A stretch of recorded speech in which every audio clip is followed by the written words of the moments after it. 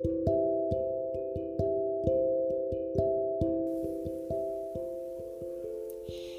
everyone, I am Chloe and I am super excited for our first Kids Stories episode.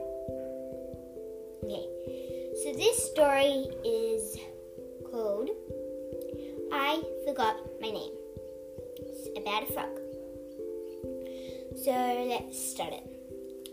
It was a Saturday morning and a frog was hunting for some breakfast. He came upon a butterfly. He was definitely not going to eat the butterfly. She was so beautiful. They hadn't met before, so the butterfly introduced herself. Hello, I am Blue. It made sense that her name was Blue because her wings were covered in pretty blue patterns. The frog started to introduce himself, but there was one problem.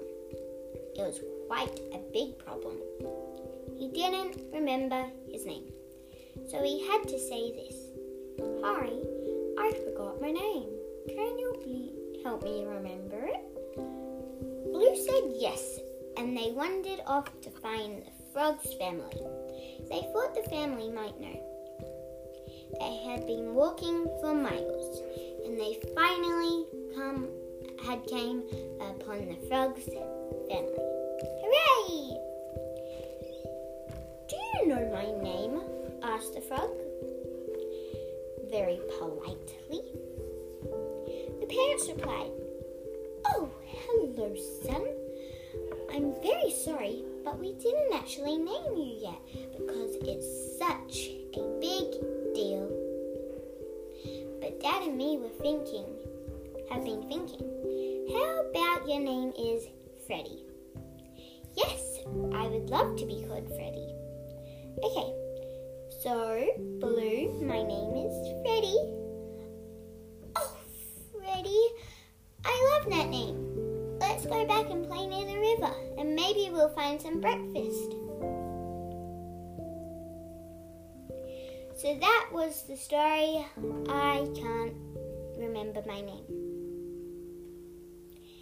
I hope you enjoyed this story. Here's our question at the end. Have you ever forgotten your name? And who reminded you?